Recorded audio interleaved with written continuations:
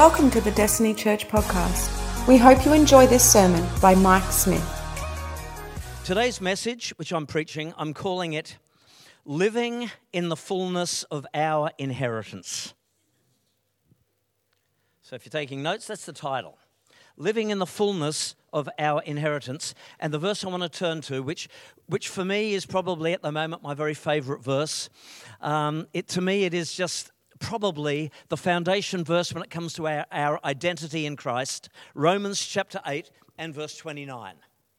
Romans 8 verse 29.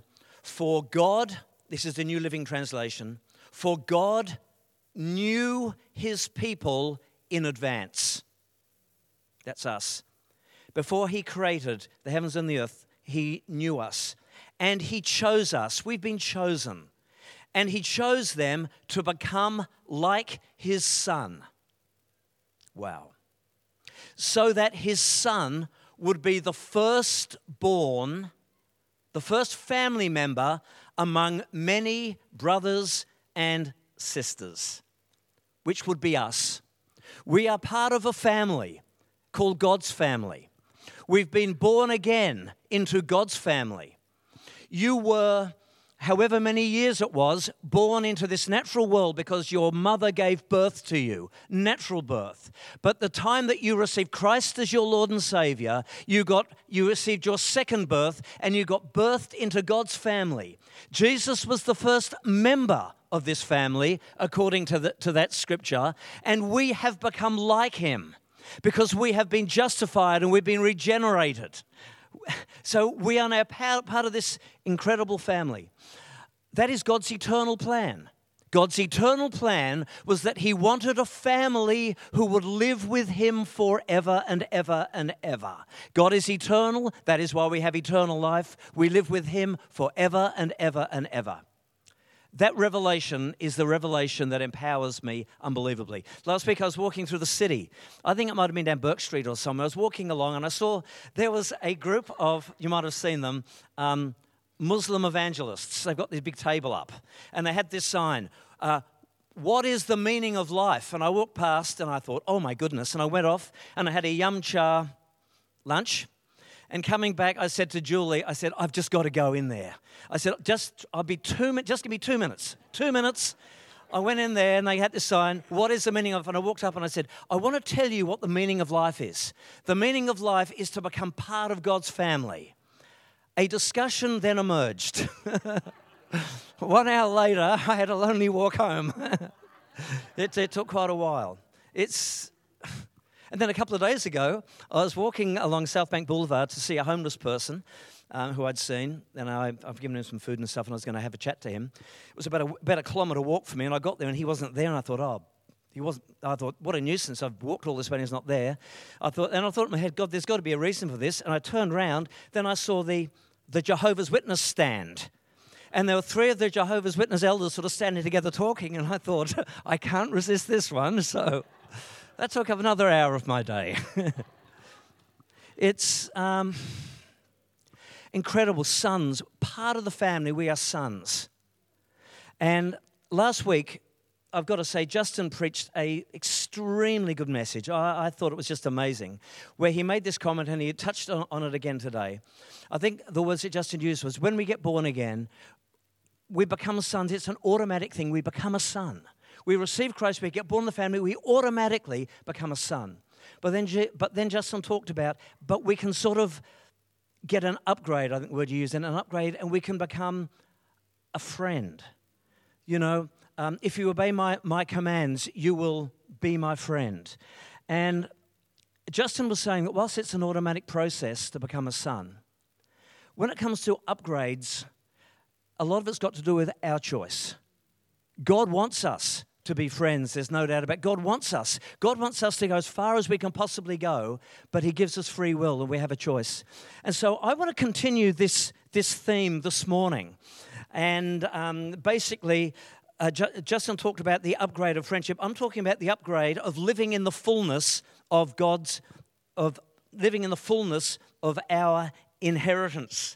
And I want to talk for the rest of this message from the Old Testament, God's dealing with his Old Testament family, Israel, because there are some radical things to be seen. And I'd like you to turn in your Bibles, if not, I've got this PowerPoint up, to Exodus chapter 3 and verses 7 and 8. And Exodus chapter 3, verses 7 and 8, this is Israel at this point in captivity in Egypt, in bondage, in the kingdom of darkness, in bondage. The Lord said, I have indeed seen the misery of my people in Egypt. I have heard them crying out because of their slave drivers, and I am concerned about their suffering. So I have come down to rescue them from the hand of the Egyptians and to bring them out of that land. I'm going to bring them out of Egypt into a good and spacious land, a land flowing with milk and honey. Praise God. This has always been God's plan. This was God's plan to bring Israel out of slavery into family. I am no longer a slave to fear, I'm now a son. This Old Testament picture shows us God's heart to get people out of the kingdom of darkness where we've been slaves, to be born again into this new place. This is what God wants. This is what God wants to do. It is a picture of our salvation. But then God also, He doesn't want to just see us saved and just sort of hanging around in the wilderness. God's plan was to see His people living in the promised land. He brought them out of a dark place. He didn't want them just walking around in circles. He wanted to bring them to a place of blessing. This was called the promised land. God took His people from, and He had an intention of taking them to. And that has always been God's intention for us. God saves us. He takes us from. But He doesn't just leave us stranded. He says, yes, but I'm going to take you to this place. And in this case, it was the promised land. God didn't want them in Egypt or the wilderness, but the promised land. So what does the promised land speak to us of? The Bible says it's a place flowing with milk and honey. It was a place where there was fullness of blessing. He wanted them there. A place of fullness of blessing. It was a place where they were to be overcomers in every situation. Where there were strongholds, they were destined to overcome them. Where there were problems, they were destined to overcome. Where there were giants, they were destined to overcome them. It was a place where His people walked in victory and victorious, in a place of blessing. It was a place where all the promises were received. Praise God for that thing that I heard somebody say that you said this morning, Tash. The time will come when, radical comment, I thought, great faith thing, where this place will be known as a place where no one is sick. That is God's plan. Obtaining promises. It was a place where people were living lives which glorified God. It was a high place in God. It was the fact that they weren't just saved and walking around just kind of like whatever, in the wilderness, stumbling around. No, I'm saved and I'm living victoriously. The promised land is the place of consecrated, victorious living, being sold out for God.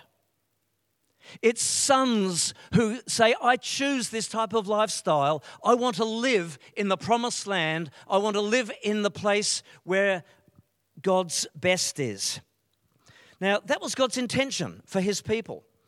But in reality, we are totally aware that whilst that was God's intention and how God empowered them to live that way, many of His family didn't experience that type of lifestyle. They came from, but they never went to. They came out, but they never pushed ahead to as far as God wanted them to be. The book of Ephesians is the New Testament counterpart to the book of Joshua in the Old Testament. Joshua was all about possessing the land. Ephesians tells us that we've been blessed with every spiritual blessing in heavenly places. That's the promised land. It tells us that God is able to do exceedingly abundantly more than we can ask or imagine according to His power that is at work within us. Ephesians 3:20. That's the promised land. This is a zone for us to get into. Now, we can see the issues. In Numbers chapter 13, let me just look at a couple of scriptures here from Numbers chapter 13. The stories, you know this, but God sent out spies into the land. Hey, you guys, go. There's the promised land over there. Go in there, have a look, come back and tell the rest of the people what this promised land is actually like. They came back. And in Numbers chapter 13, verses 27 to 28, this is the report. This was their report to Moses. We entered the land you sent us to explore, and it is indeed a bountiful country. It is a land flowing with milk and honey. Here is the kind of fruit it produces. And they had these great big things of grapes on their back. It was a fruitful place. Here is the kind of fruit it produces. But the people living there in our land that you've told us we can have are powerful, and their towns are large and fortified. We even saw giants there, the descendants of Anak. They saw the giants. They saw enemies. They saw blessing. Oh my goodness, God, the inheritance you've given us is absolutely amazing. But there's problems there. There's an enemy in there. And so we now see attitudes that come. The attitude of Caleb. Caleb's attitude in Numbers chapter 13. He was one of the 12. In Numbers chapter 13, verse 30. This is Caleb's attitude. Let's go at once to take the land, he said. We can certainly conquer it. Choice. He saw the facts, but he knew what God had told him. And he said, I can't wait, let's go and get it. Caleb's attitude. But the other's attitude. Numbers 13, verse 31 to 33. But the other men who had explored the land with Caleb and Joshua, with him disagreed, differing opinion. We can't go up against them. Mind you, God had already told them that they had the victory. God had already said, this is yours. But now they're saying, we can't go up against them. They are stronger than we are. So they spread this bad report about the land amongst the Israelites. The land we traveled through and explored will devour anyone who goes to live there. All the people we saw were huge. We even saw giants there, like descendants of Anak. Next to them, we felt like grasshoppers. And that's what they thought too. Here we see just something that is just so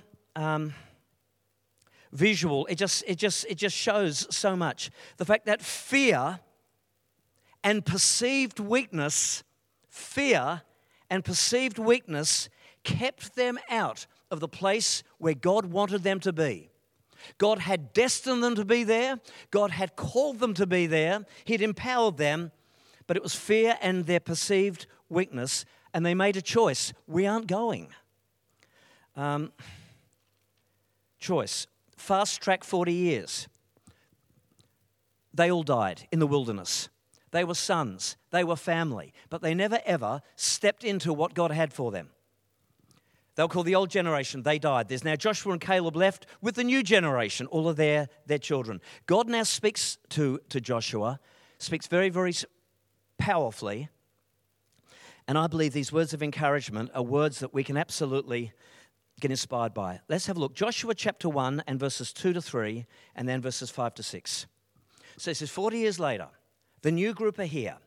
They're looking out at the land which God has given them, and now God speaks. And this is what God says. Moses, my servant, is dead. Now then, you, Joshua, and all these people. God's plan is for his whole family to move into this place of victory, to move into a place of being sold out for him, this place of blessing. You and all these people get ready to cross the Jordan into the land I'm about to give to them, to the Israelites. I will give you every place where you set your foot. There's a massive inheritance. It's all yours. I'm going to give it to you. It's yours where you set your foot, as I promised Moses. Be strong and No one will be able to stand against you all the days of your life. As I was with Moses, so I will be with you. I will never leave you nor forsake you. Be strong and courageous, because you will lead these people to inherit the land I swore to their ancestors to give them. This is incredible words of encouragement, but God now gives them two instructions. Two massive instructions, which I think are instructions for us as well. Do you know, we have been blessed with every spiritual blessing.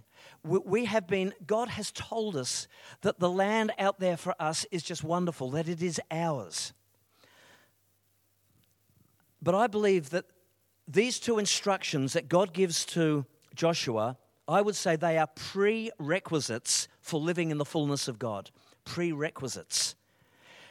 In other words, if we don't have them, it's going to be hard. If we don't have them, it's going to be hard to get the upgrade of just becoming the son that is just living in the fullness of everything. We need these two things. They needed them and we do. I will, however, say there's not just two. These are the two that God particularly said to his family back then. There's probably a whole lot of things that are important, but I just want to, in the remaining time that I've got, talk about these particular two. And the first one, God says to the people who are about to enter into this new faith venture, he says, you've got to be strong and you've got to be courageous. You've got to be strong and you've got to be courageous. 3 times, God says in that one chapter, those verses, 3 times he says, you've got to be strong and you've got to be courageous. And at the end of the chapter, the people of Israel come back again to Joshua and says, Joshua, be strong and courageous. We see this 4 times. It's not a small thing, it's a big thing. It is huge to be strong and courageous. Why is it so important? Well, the reason is, whilst God said to Israel, the promised land is a land flowing with milk and honey, the reality is it was full of enemies. The blessings that we have, there are enemies that are also there. It wasn't just an Old Testament thing, it's a New Testament thing. If you look at Ephesians chapter 1 to 3 by Paul, first 3 chapters, Paul talks about all the blessings that we have in Christ, but then you get to chapter 6, and he says, we're not fighting against flesh and blood, but against principalities and powers, and then he says, be strong in the Lord and in the power of his might. And the fact is, this is a reality. The reality is that whilst it's out there, there is faith battles that need to happen. And the fact was, Joshua and the people knew that whilst it was a land flowing with milk and honey, they knew that the enemies that they faced were actually quite strong.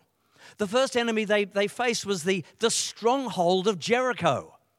And can I tell you that strongholds have got a stronghold? That's what strongholds are. Strongholds have a stronghold. And the first thing that Joshua and the Israelites had to do, they had to pull down the strongholds. To get their inheritance, there were strongholds that had to be pulled down. Now, we know that God did it, but they still had to go out there and do the faith walk. You know, after the strongholds, we know that they had their loss at Ai, where a couple of them were overcome by temptation. How many of you know temptations can be very, very strong? They can be very intimidating. These are enemies that we face. Then they came against deception and they got deceived, and then they saw giants in the land. It was a land flowing with milk and honey. It was a wonderful inheritance, but they were aware that there are things we've got to pull down along the way. But God's saying to them, yes, but I've empowered you to do it. You are totally empowered to defeat these enemies. You are totally empowered. You know, they had, and this is such a big one, they also faced the thing of delay. Delay. You know, the Bible says, very interesting verse, it says that God would send hornets there to drive out the enemy, but it wouldn't happen in the first year. It took time. Delay can be such a massive discouragement. And so what am I saying? We face strongholds. We face enemies. We face giants, problems, these things. I'm not being a negative preacher. You know exactly what I'm talking about. I'm being totally positive. We've been empowered to defeat them. But God says 4 times you've got to be strong and you've got to be courageous. Because if the fact was those guys who died in the wilderness didn't have strength, they felt completely weak and they were fearful. And they made the choice as a result, I'm not doing it. So it's pretty full on. And these are the things that we also face. And how many people have we seen who back away? Backing away, withdrawing, a sense of weakness and inadequacy, a sense of being a victim, a sense of discouragement, giving up, feeling overwhelmed, because there is a fight that they were actually destined to win. Strong and courageous. And so God says to us, be strong and courageous. Then immediately we come to mind, well, I don't feel strong and I don't feel courageous. What do I do about it? How do I do it? It all comes down to His presence.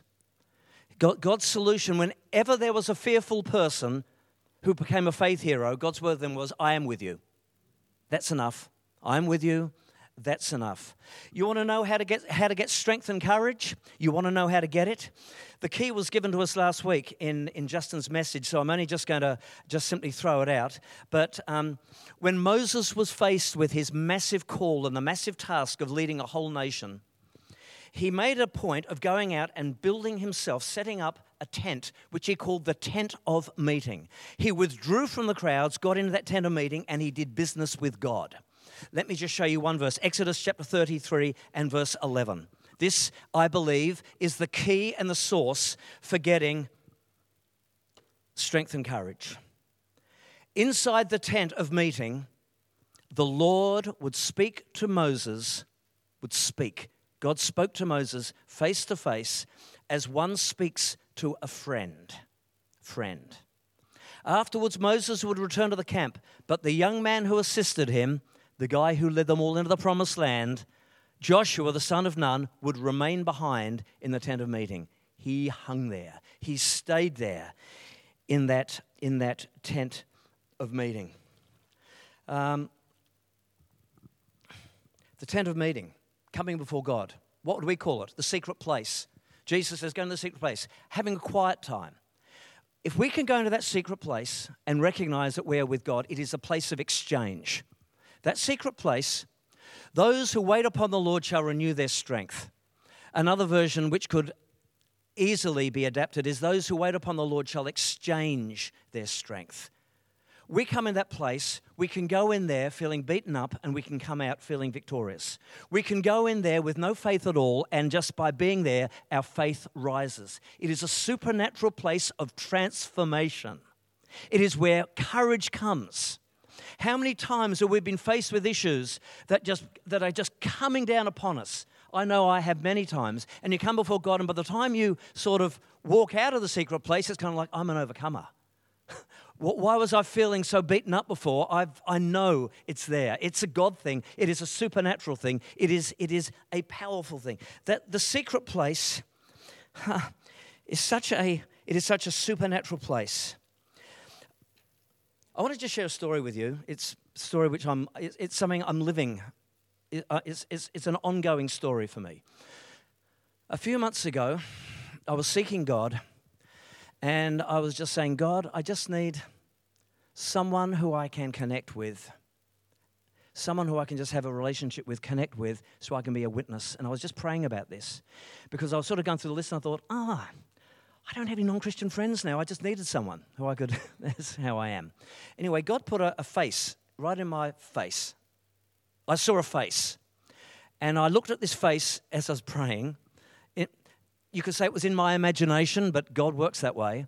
And I thought, I know that face. That is a gentleman who is a homeless man who's got issues, and I know exactly where he is. So it was so real. I got in my car and I drove, and sure enough, he was there. I walked up to him very, very nervously because I didn't know what to say or what to do. I walked up, and as I walked up, I felt the Holy Spirit say, buy him a cup of coffee. So I walked up and I said, hey, can I buy a cup of coffee? And it's very cold. And he said, yeah, it's bleep, bleep, bleep, cold. I said, how do you have it? He says, oh, white with 2 sugars. Anyway, bought him a cup of coffee. Cut a long story short, I saw him the next day and bought him another coffee. And I was bold at one stage, and I invited him to come down. I said, I'll pick you up and I'll take you to church where I was preaching down on the other side of Melbourne. And he said, yeah, and I got there and he wasn't there. I thought, yeah, well, that's just, these disappointments come when you do become a witness. You know, people can let you down. Anyway, but the relationship's been ongoing. And so a couple of weeks ago, I came up to him and I said, hey, I'd love to talk to you about God. Could I buy you a cup of coffee? And he said, yeah, sure. He said, but I'm paying. This is a homeless guy. I said, no, I'm paying. No, I insist, I'm paying. So we went there and he buys me a cup of coffee. And I saw him a couple of days, yesterday or the day before, and I said, hey, I'm preaching down at my church at Dingley. Would you like to come with me? And he said, I'll be honest with you, no. I thought, fine. I said, well, I'll tell you what, next week we'll have coffee and it's my turn to buy. And he said, no, I insist, I'm buying you coffee. What an incredible story. But I find that God reveals things in the secret place. Anyway, certainly that's where we get strength and courage from. Look, let me just finish by talking about the second instruction. The second instruction from God, Joshua chapter 1, verses 7 to 8. Let's just have a look at this. Joshua chapter 1, verse 7 and 8. Be strong and very courageous. Be careful to obey all the law my servant Moses gave you. Do not turn from it to the right or the left, that you may be successful wherever you go. Keep this book of the law always on your lips. Meditate on it day and night, so that you may be careful to do everything written in it. Then you will be prosperous and successful. Let me just paraphrase that for you. What he's basically saying is, be hearers of the word and be doers of the word. If we become hearers, if we know God's word and we do it, the Bible tells us that this is the recipe for success. He says it to Joshua, then you will be prosperous and successful. Psalm 1, the Psalm of David. David said that as we meditate on the Lord day and night, we should be like a tree planted by rivers and waters. There is power there. And Jesus, well, we need to look at this one. Matthew chapter 7, verses 24 to 25. Matthew 7, verses 24 to 25. And it says, this is Jesus speaking, therefore, everyone who hears these words of mine and puts them into practice is like a wise man who built his house on the rock. The rain came, storms came, the streams rose, the winds blew and beat against the house, yet it didn't fall because it had its foundation on the rock. These are the two things that God said to Joshua. You've got to be strong. You've got to be courageous. And as I said, we sometimes don't possess those qualities, but God will give them to us as we seek Him. But then He says, and you need to meditate on my word, but not just read it, but actually put it into practice. It's a supernatural book. The Bible is a supernatural book. If you read it as a normal book, you'll probably get bored after a while. But it's a supernatural book. The other day I was reading the Sermon on the Mount, and I was doing a sort of a Bible thingo, from day to day, and I thought, I don't want to read the Sermon on the Mount. I've read it that many times, and I know exactly what's in there. I don't want to read it. That was my attitude. I'd forgotten it was a supernatural book, and it talks.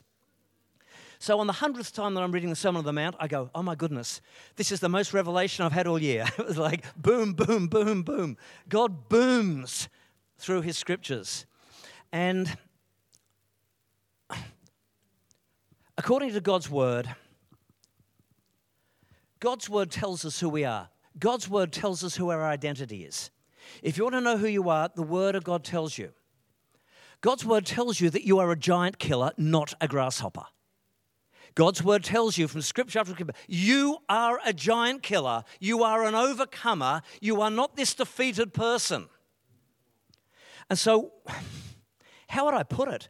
When you see people who are just, I'm a defeated person, I'm a victim, I'm hurt, I'm wounded, I'm this, I'm this, I'm this, I'm this. I'm thinking, well, there is a lack of meditation on the word and putting it into practice. Because those people who meditate on the word and just let God's word transform them, do not be conformed to this world. This world will tell you that you're no good, you're a failure, you're this, you're this, you're this. Do not be conformed, but be transformed, metamorphosized by the renewing of your mind. Your mind will be renewed as you get God's perspective in, and it drives the world's perspective out. The world will tell you you are a grasshopper and that you cannot overcome anything, but God's word, when it gets in, you start to think, hey, that was a lie and I'm not believing it anymore. I'm going to believe what God says about me, and it's all found in his word.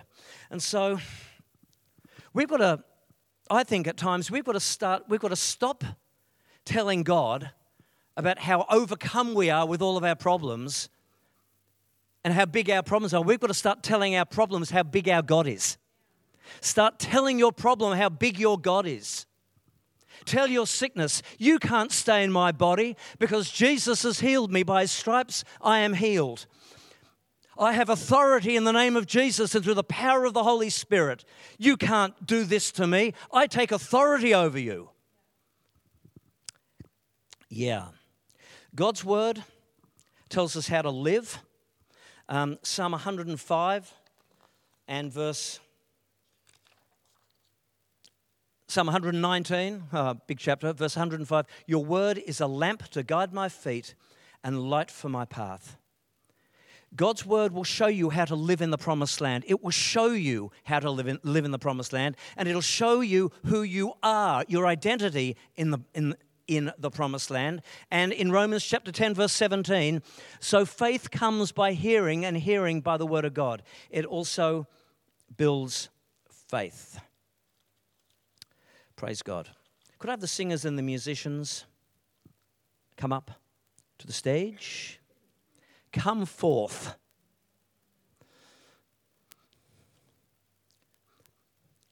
As I said, there are so many principles, so many instructions. Justin spoke on the massive one, the biggie, about love.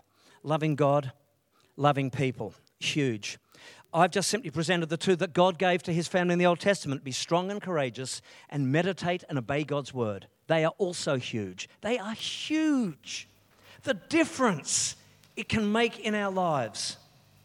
If we can change from I'm a grasshopper to I'm a giant killer. Wow. This is why God put such value on them. Praise God.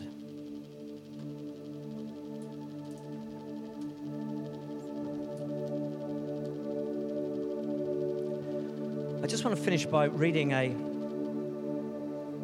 from my prophecy book. I've got some words here that God has spoken, which I've written down. I actually got this. I heard this, and I took it for myself. Please listen to this. This could be a word for you. When the enemy wants to disrupt your destiny, he does it with discouragement. He wants to take your courage away so that you will receive. I can't read that. So that you will receive the promise of God, but not have the confidence to act upon it. So that you will believe the promise, but you won't have the confidence to act upon it. Because you can stand on this side of the Jordan River for 40 years and look at the land God gave you and not have the faith to wade into the waters, and you only see it from a distance. I don't want to be the person who has dreams that I never pursued, or I see the things and I've not stepped into it. Can you sing that song? That one that we sang earlier? I thought that was just such a completely relevant song about a new day.